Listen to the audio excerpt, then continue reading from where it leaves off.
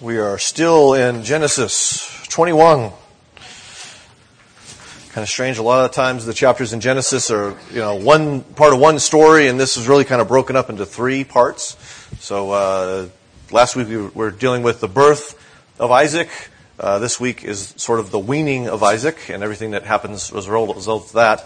And then we go into seeing another person we've seen before, Abimelech.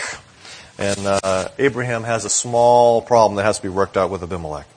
So let us hear the word of God. 21 verses 8 through 21. The child grew and was weaned.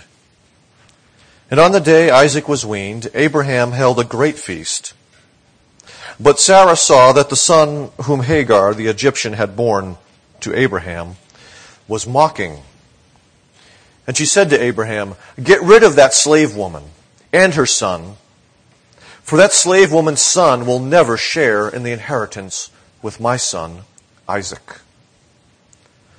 The matter distressed Abraham greatly, because it concerned his son. But God said to him, "Do not be so distressed about the boy and your maidservant. Listen to whatever Sarah tells you, because it is through Isaac that your offspring will be reckoned.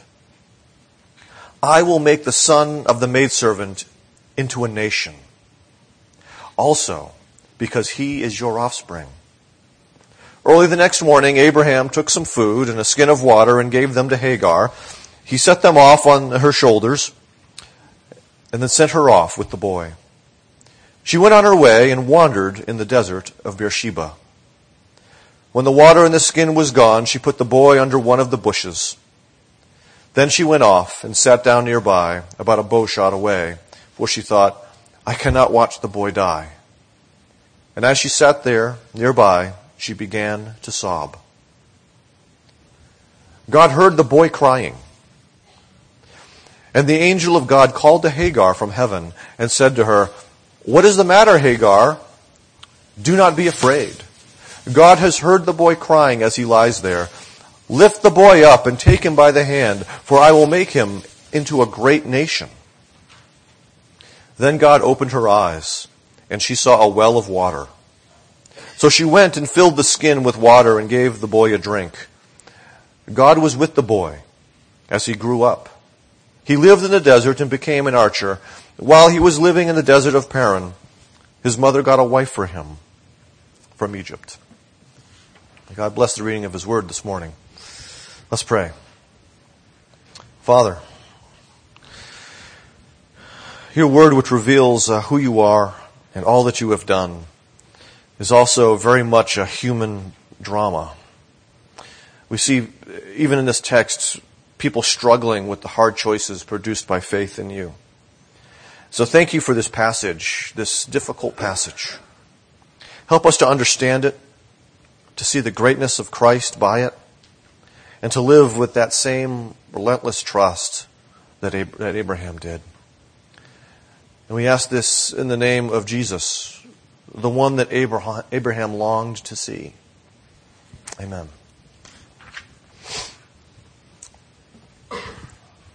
The Godfather. One of my favorite films. It started when I was, small, because I was young when it all came out. And, of course, as a teenage boy, I'm fascinated by the mob and the violence and all that goes on in this story of a family. And it was after I became a Christian that I began to see what was really going on in the story of the Godfather. That it's not just about the mob, but it is about the idolatry of family. That's really the theme that runs through all three of those movies. I discount the fourth, I think. But that's what goes through. And we see it, I'm doing this sort of out of order, but we see it at its very beginning when little Vito, not yet called Corleone, is sent off to America precisely because his family has been killed. They have been murdered by a local mafioso. And so he arrives on the shores of this country as an orphan, no family. And so it sort of fast forwards to him becoming an adult and him having a family of his own, and he's trying to make ends meet in the local neighborhood. And there he finds a person very similar to the one who slaughtered his family back in Sicily. And then he has a choice to make. What shall he do? Shall he come under and continue to fear this man called the Black Hand? Or will he instead protect his family in the way that his own father was unable to do? And so Vito goes on a course in which will corrupt him further and further by saying his family comes above everything. And so in order to provide for his family and protect his family so that what happened to him never happens to them, he embarks on this life of organized crime and becomes the one who is to be feared. He slays the monster and becomes the monster himself. He becomes corrupted with this idolatry of family. And it doesn't stop with him. His son, Sonny, captures the same thing. And you think his one son, Michael, his favored son, is the one who will somehow break out of this family because he doesn't like the whole... He sees what's going on and he sort of hates what it has become, and yet he still is drawn to his family. And it is when his father is almost killed that something shifts in Michael. When he sees that no one else is able to protect his beloved father, despite his father's flaws, he does the same thing his father did. He takes up the gun and he kills the men who attempted to kill his father. And so he embarks on this journey, this descent to becoming the Godfather himself, where he will do anything and everything within his power, legal or illegal, to protect the family. That's what that movie's about. Family. And the destructive power of idols. And right here is the beginning of this struggle that we're going to see in the next couple of chapters for Abraham, that he is going to be tempted with the same temptation of Michael Corleone and Vito Corleone. Is it going to be God first, or is it my family first? This is difficult because he's wrestling with things that we wrestle with. It is difficult because we're going to see this man and we're going to look at him and some of the choices he is about to make, and we might be tempted to judge him for some of those choices. And yet the Scriptures uphold him for some of these choices because we have to look at why he did what he did for it to make sense. The big idea this morning is that clinging to God's promises brings difficult choices. These are not easy things that he is going to do. First part of that is clinging to God's promise brings persecution. Yeah, we don't like that. But clinging to God's promise does bring persecution. Moses, in a sense, hits the fast-forward button on the narrative. He goes 3 years in advance. I mean, we've had the birth of Isaac, this great celebration, and I wanted to pause on that moment and remember that she says that God has brought me laughter. God has produced laughter, and that those who hear of this will laugh with me. Okay, fast forward 3 years. That's the amount of time it takes for a baby to be weaned. And we have the action sort of picking up with that moment, that not a big transition in the life of a child. And so what does Abraham do? He does like any good father would do. He throws a feast. He is excited because remember, this is an ancient agrarian society. There are no doctors you can go to. And so the fact that this child has made it this far is cause for celebration. And he throws this great feast. It's sort of like in The Godfather. How does the movie begin? A wedding ceremony. A great party where all the people are coming together. And so Abraham is throwing this great party and all these people are coming together, but not everything is as good as he hopes it would be. Okay?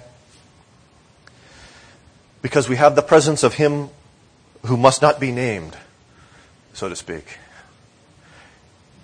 His name is not given in this text.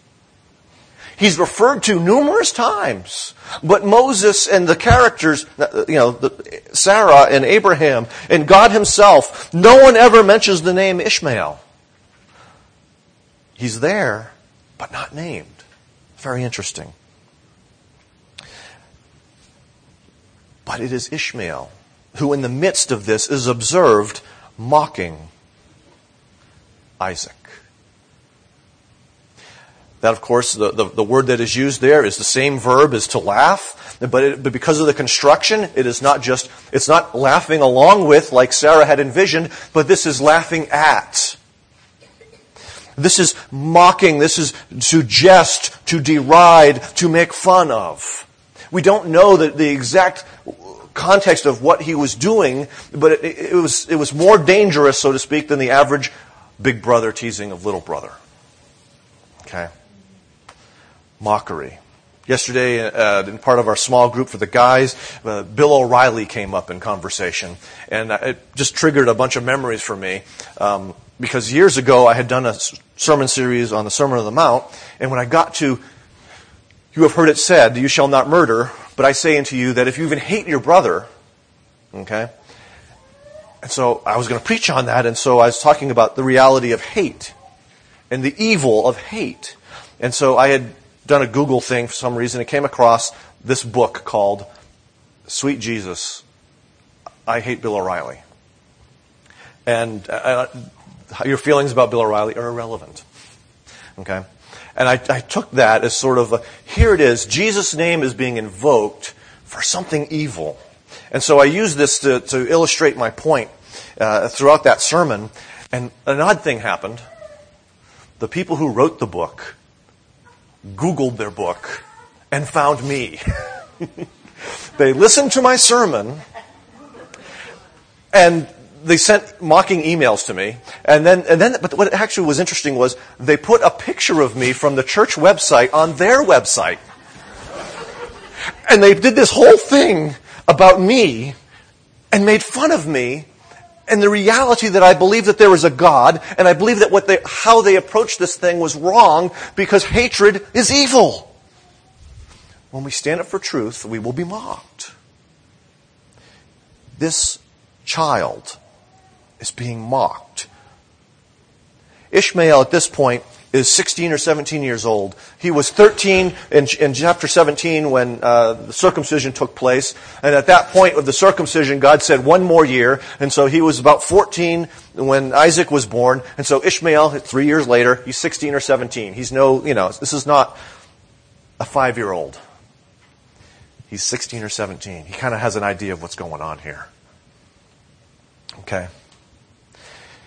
He's not, as I said, your typical older brother. Something more sinister is at work here. He is, in a sense, the seed of the serpent. Because he is treating Abraham's seed lightly. He is mocking and jesting towards Abraham's seed. He is, in a sense, threatening God's promise. Maybe it was something like this. So you think you're the firstborn?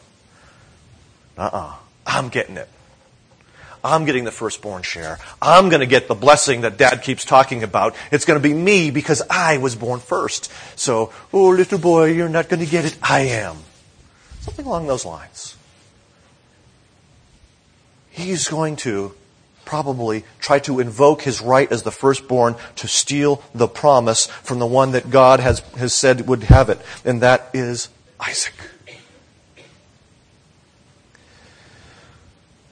So we're sort of revisiting this old battle that takes place, and Ishmael is actually an agent of the evil one. He's corrupt, like the evil one. We read from Galatians 4 this morning, and there's a reason for that, and that is because one of the parts it talks about in that passage was that the people of the promise should expect persecution from perishing people. That people who understand the gospel should expect to experience some sort of measure of persecution from, and in Paul's context, those who were born under the covenant of works. Those who hold to the law for their right standing with God. We should expect there to be some persecution that takes place through this. But it's not just people who are under the law. It is all those who hate the name of Jesus will persecute the people of the promise. I read just this morning, 70 more Christians were arrested in Iran. The power of persecution is alive and well in our world today. It is still there. Our acceptance, however, with God must only be founded in Christ. It is those who really depend upon their flesh, their own good works, however they want to describe that, which persecute and hate us. Jesus himself tried to prepare his disciples for it in numerous occasions, even in the Sermon on the Mount, which I talked about, which spawned the whole Bill O'Reilly sermon. Blessed are you when people insult you, persecute you, and falsely say all kinds of evil against you because of me. Rejoice and be glad, because great is your reward in heaven, for in the same way they persecuted the prophets who were before you. So Jesus is saying, when you're when you're persecuted on my account, you're actually blessed by your Father in heaven. John 15, remember the words I spoke to you. No servant is greater than his master. If they persecuted me, they will persecute you also. And this text reminds us of the reality that all through his earthly ministry, Jesus was persecuted by the Pharisees and the Sadducees and all kinds of other E's. There are numerous people that wanted him gone. Okay? And it didn't stop until he was on the cross. And even then, they were mocking him and deriding him, just as Ishmael had mocked Isaac. Where's your God now? You came to save other people. Why don't you save yourself? They were mocking him at the foot of the cross. He doesn't just, as Tim Keller says in a different way, he doesn't just suffer for us, he also suffers with us. He knows what it is like to endure this, the mockery and the physical persecution that can take place. He understands this because he has walked this road. He tries to remind us that faith in him and the one true God will bring us persecution. And so we come to this place where we must make a choice. And it's a difficult choice. Will we continue to believe what God has promised, or instead are we going to join in the mockers so that we are safe? Because if we stay on the promise, we risk danger, hatred, persecution. In the short run, to abandon the promise seems good, right, and wise. It's difficult. But your choice will ultimately rest upon how much you value the promise of God. We see that even in the Matthew 5 passage. It says, be glad. Why? Because great is your reward in heaven. Jesus is holding out a great promise for them. I know it's tough. Hang in there. But you know what? It's going to be good in the end. But these people who have it easy, not so good in the end. They will not have this great reward. We see this echoed in Hebrews chapter 10, where the author does this. Remember those earlier days when you had received the light, when you stood your ground in a great contest in the face of suffering. He's talking about persecution. These young Christians experienced this great suffering of persecution. He says, sometimes you were publicly exposed to insult and persecution. At other times you stood side by side with those who were so treated. You sympathized or empathized with those in prison and joyfully accepted the confiscation of your property. Okay, these are people who, they came and took their homes. They came and said, oh yeah, that bank account, you're a persona non grata. That money belongs to us now. They joyfully accepted that. How is it that they could joyfully accept that? Because you knew that you yourselves had better and lasting possessions. So do not throw away your confidence. It will be richly rewarded. You need to persevere so that when you have done the will of God, you will receive what He has promised. These are people who are living, banking everything on the promise of God, not for this life, but for the one that is to come, the one that shall never end.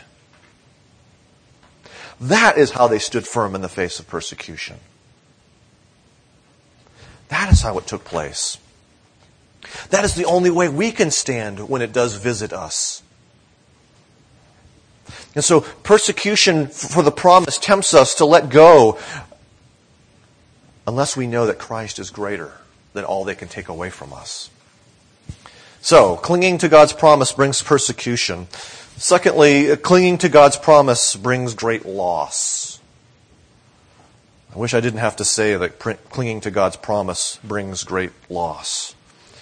It's out of step with a lot of what you hear on Christian TV and radio these days, but nonetheless it is true because it is from Scripture. It is Sarah who perceives the great danger that is posed by Ishmael should he exert his rights. And so she goes to her husband and says, get rid of the slave woman and her son. Again, Ishmael's never named. Get rid of the slave woman and her son. Calvin is really hard on Sarah. I don't think he should be hard on Sarah. Because Sarah's the one who gets it. And she does not in herself have the power to do what must be done to protect God's promise. It is Abraham who must do what must be done. And so the verb is an imperative, but imperatives are also used not just for commands, but also for requests and prayer in Scripture. Okay, so she's basically pleading with him, interceding for Isaac that he would send away the slave woman and her son. In other words, she wants to legally dissolve the legal rights. We see this in other things that we've dug up in archaeology that are in this time period from the cultures that are around the Promised Land, and that what you would do is, you could do this. You could sever the legal rights by casting them out. Okay? And she's asking Abraham to do this, to cast him out, to separate, to break the legal right he has as the firstborn, to disinherit him is what she's saying. You must disinherit Ishmael because he is seeking the promise that has been given to Isaac. He wants to be a thief. She wants Abraham to treat Hagar and Ishmael sort of like Michael treated Fredo, his brother, and Kate, his wife, when they, in his mind, betrayed the family. Well, Fredo really did, but you're dead to me. That's essentially what's here. You are dead to me. That's what she wants him to do. That's what she wants him to say. Abraham is rightly distressed by this. After all, this is his son. This is his flesh and blood. He loves his son. Do you understand the stalemate that's going on as Abraham is wrestling in his heart with what to do? Remember, the last time he listened to Sarah, the last 2 times he listened to Sarah, didn't go so well. The first one is why he has this child in the first place. Okay? And that's when God shows up. Comes to him in a dream and says, Sarah is right. Listen to her. Okay? He didn't have that the first 2 times he listened to Sarah, but this time he does. Sarah is right. This is not like the last 2 times. This time do what she says. Why would God tell Abraham to do such a horrible thing? Doesn't this on the surface sound incredibly horrible? Steve, I want you to disinherit your child. I want you to send him away. Get rid of him. That sounds incredibly harsh. Among the things that people bring up in the Old Testament about how horrible and awful God supposedly is, they never bring up this one. I don't know why. Maybe because we devalue children in our culture. But I don't know if I could do that. But why does he do this? The promise. God specifically brings up the promise. You are to be reckoned through Isaac. Okay? This promise I gave to you back when you were in Haran is through this son. Everything I'm going to do is going to happen through this son. And this other one threatens it. Send him away. It is through Isaac that the nation will be born. It is through Isaac that the kingdom will come. That the king will come. Pointing to the real king, the Messiah. It is all through Isaac. Abraham must do what he must do to protect Isaac. And if that means sending away Ishmael, so be it. Abraham must love God and love his promise more than he loves his own flesh and blood. And it might be easy for us at this moment to kind of say, well, that was Abraham. But what does Jesus say in Luke 14? If anyone comes to me and does not hate his father and mother, his wife and children, his brothers and sisters, yes, even his own life, he cannot be my disciple. And anyone who does not carry his cross and follow me cannot be my disciple. Jesus basically is putting what takes place here in Genesis 21 in command form. In this instance, the word to hate really has to do more with where you prioritize, not so much as he's not saying, that I must hate my father. But Jesus must be more important to me than my father. Such that I do what Jesus tells me to do instead of what my father tells me to do. Obviously, I'm not supposed to hate my wife. I'm commanded in Scripture to love my wife. And yet, I must do what Jesus calls me to do if it differs from what my wife calls me to do. Isn't that interesting? This is exactly, in this text here in Genesis 21, that's exactly what's going on here in the sense that this time, God says, Sarah and I are on the same page. You don't have to cast her out. Okay? Application of this. And so, even yourself. You can't put your own self-will above the will of God, Jesus says, if you want to be my disciple. Essentially, what you want suddenly becomes irrelevant if you have decided to follow Jesus. If you say that he has bought you with his blood, then you don't have any rights. Which is why in many places in Scripture we're called slaves. We have no rights. We have been bought with a price. We belong to him. We can't just sort of do whatever it is we want to do. But we must obey him. And this sometimes means this great loss. Paul talks about in Philippians chapter 3 that he considered everything that everyone else treasured to be loss or garbage or junk for the precise gain of knowing Christ himself.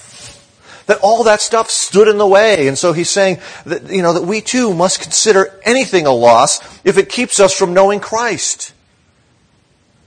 But what is it about Christ? Part of it is that he left everything. He left home for us. Though he was rich, he impoverished himself for us. Though he had glory, he became nothing, a slave for us.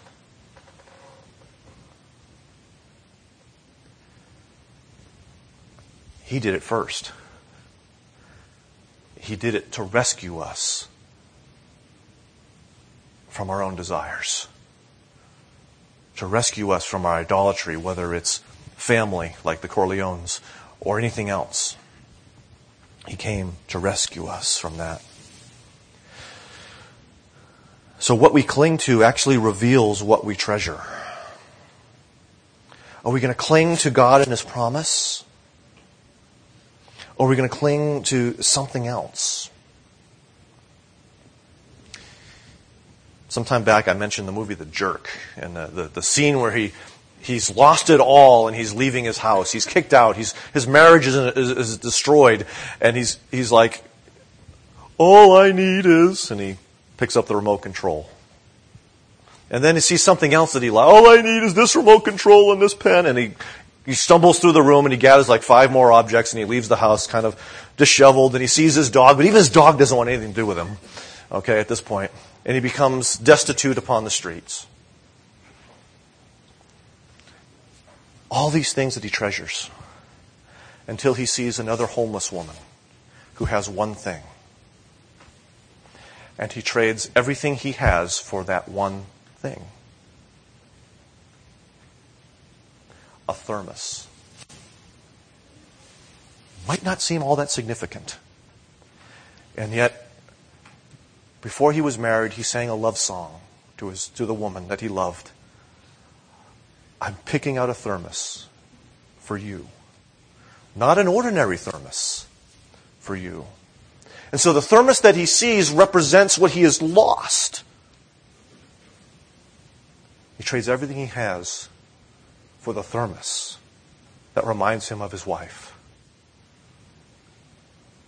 He couldn't have both. He had to let go in order to pick up. There's only so much stuff we can hold in our hands. There's only so much stuff we can hold in our hearts. And if we try to cling to too much, there is no room for Christ here. Sometimes we have to let things go because they become too important to us. And what we cling to reveals what's ultimately important to us. And so what does Abraham do? He rises early the next morning, sets them off with food and water. Obedience. I can't imagine what it must have been like for Abraham to do that. We're going to see he's going to have to do something harder in a couple of weeks. But that's hard. But he does it. So clinging to the promise means that we have to release our hold on some things. So we've got clinging to the promise brings persecution. Clinging to the promise brings great loss. And thirdly, clinging to the promise brings blessing to others. And you should probably be going, okay, how does that happen? He just got sent away. Okay? How does clinging to God's promise by Abraham bring blessing to others? God assures Abraham in this revelation that he has a plan for Ishmael. That he will make him into a great nation too. He will receive earthly blessings. He is not going to be the one through whom Abraham's offspring is reckoned, but still, precisely because God says, he is your offspring, I'm going to make him a great nation. Because he's connected to you, Abraham, I'm going to make him a great nation. He will not receive the spiritual blessings that Isaac is going to receive, but nonetheless, he will become a great nation. Ishmael experiences these earthly blessings precisely because of Abraham's faith, despite his own, Ishmael's, unbelief. Okay? He's blessed because of Abraham, not because of his own faith. Okay? But again, earthly blessings, not eternal spiritual blessings at work here. Ishmael experiences what some theologians call common grace, but he remains hard-hearted. Okay, it's not saving grace. It's not transforming his heart of stone into a heart of flesh, but actually these good things that are given to him meet this heart of stone. And he's hardened even further, increasing his guilt. We see in Isaiah 26 this very thing. Though grace is shown to the wicked. Okay, catch that. Though grace is shown to the wicked. Obviously not saving grace here. A common form of grace. They do not learn righteousness. Even in the land of uprightness, they go on doing evil and regard not the majesty of the Lord. So that's why some theologians hold to this idea of common grace. It's there, and it increases their guilt and condemnation before him. Ishmael is going to be in a worse place because of the grace God gave him. Instead of heading to Egypt, it's really interesting. Here's food, here's water, take the boy, go. Last time she got kicked out, she went to Egypt. She made a beeline for the border. This time she's kind of wandering around. I don't know why she didn't go to Egypt, but this time she's wandering around the desert of Beersheba. She's clueless as to where to go, and she ends up being near death because the water has run out. The 30 gallons in a skin are gone. She lays him under a bush to get a little bit of shelter to perhaps prolong his life. Perhaps someone will stumble upon them with water and they'll be able to live. Who knows what she was thinking about? But she goes about a bow shot away because she does not want to hear the cries of her son as he possibly dies, and she lays down crying herself. And God heard. God did not shut his ears, but he has compassion because of Abraham. Because he is a promise-keeping God and he made a promise to Abraham, God is going to fulfill the promise he made to Abraham. And so he reminds her, don't worry, the child will grow and he will become a great nation. Remember, I told you this way back when you ran away before. When I sent you back to Abraham's household. I told you this. It's still true. Now what's interesting is that God opened her eyes. There was a well there the whole time. Okay, the text doesn't say, then God made a well. Or that suddenly a rock broke and water was shooting out of this thing. He opened her eyes and she saw the well. It was there. It's like refrigerator blindness. Right? Wives, you all know your husband has this. Opens the door. I can't find the salsa. Honey, where's the salsa? It's right there. It's on the door. Can't miss it. And yet we're helpless when it comes to the refrigerator, right? Okay. Where is it? That's where it is. She can't see it. It's right in front of her and she can't see it until God opens her eyes and preserves the life of her and her son. But not just that, and this is what I was stumbling over when I was studying this text. God was with the boy. We find that later on in the life of Joseph. God was with Joseph, and everything he did prospered. And I'm having trouble sitting here. I'm trying to think,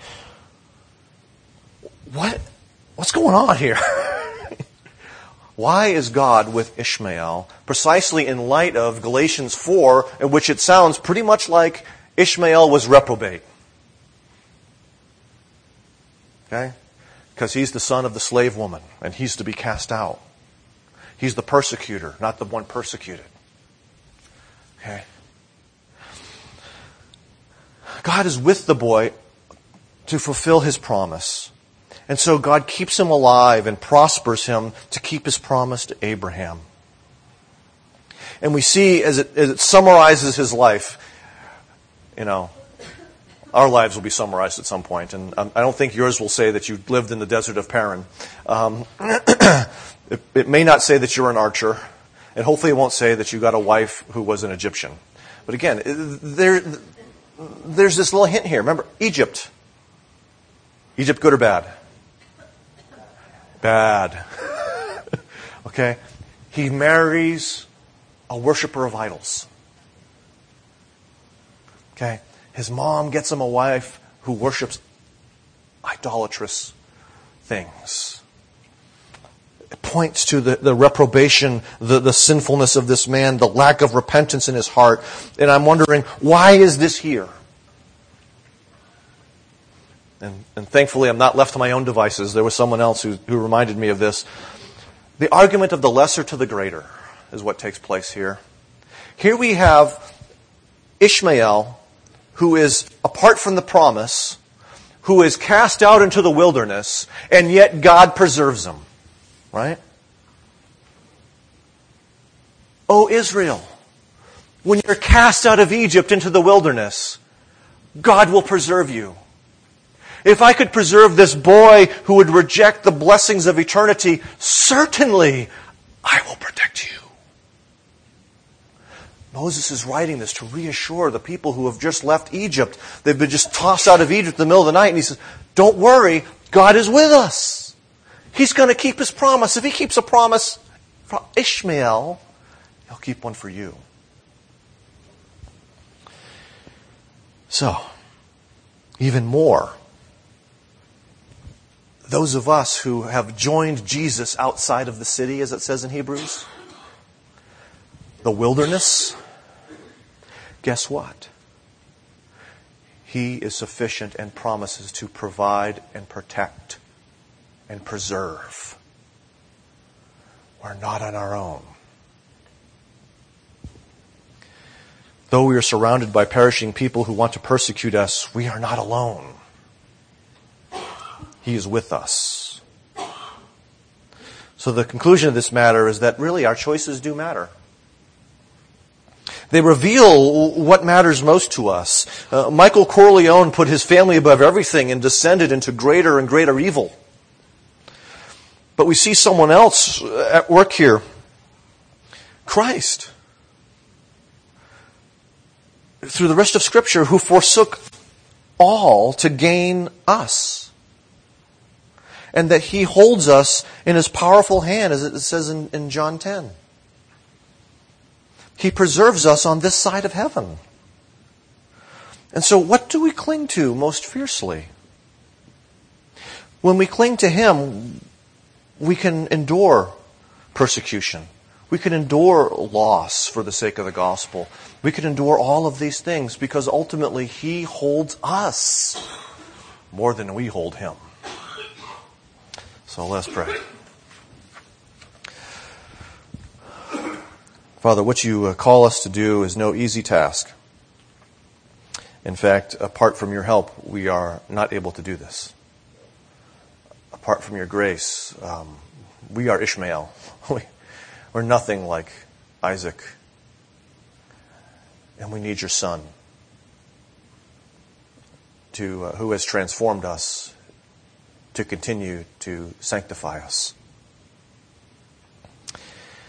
What You do often cuts across the grain, across all of our natural affections, to ourselves and to our families. But You do not merely demand, but You have given. To You who did not spare Your own Son, but gave Him for us all, You also give us all things we need for life and godliness. So, You sent Your Son away, and He went willingly to bring us back to You.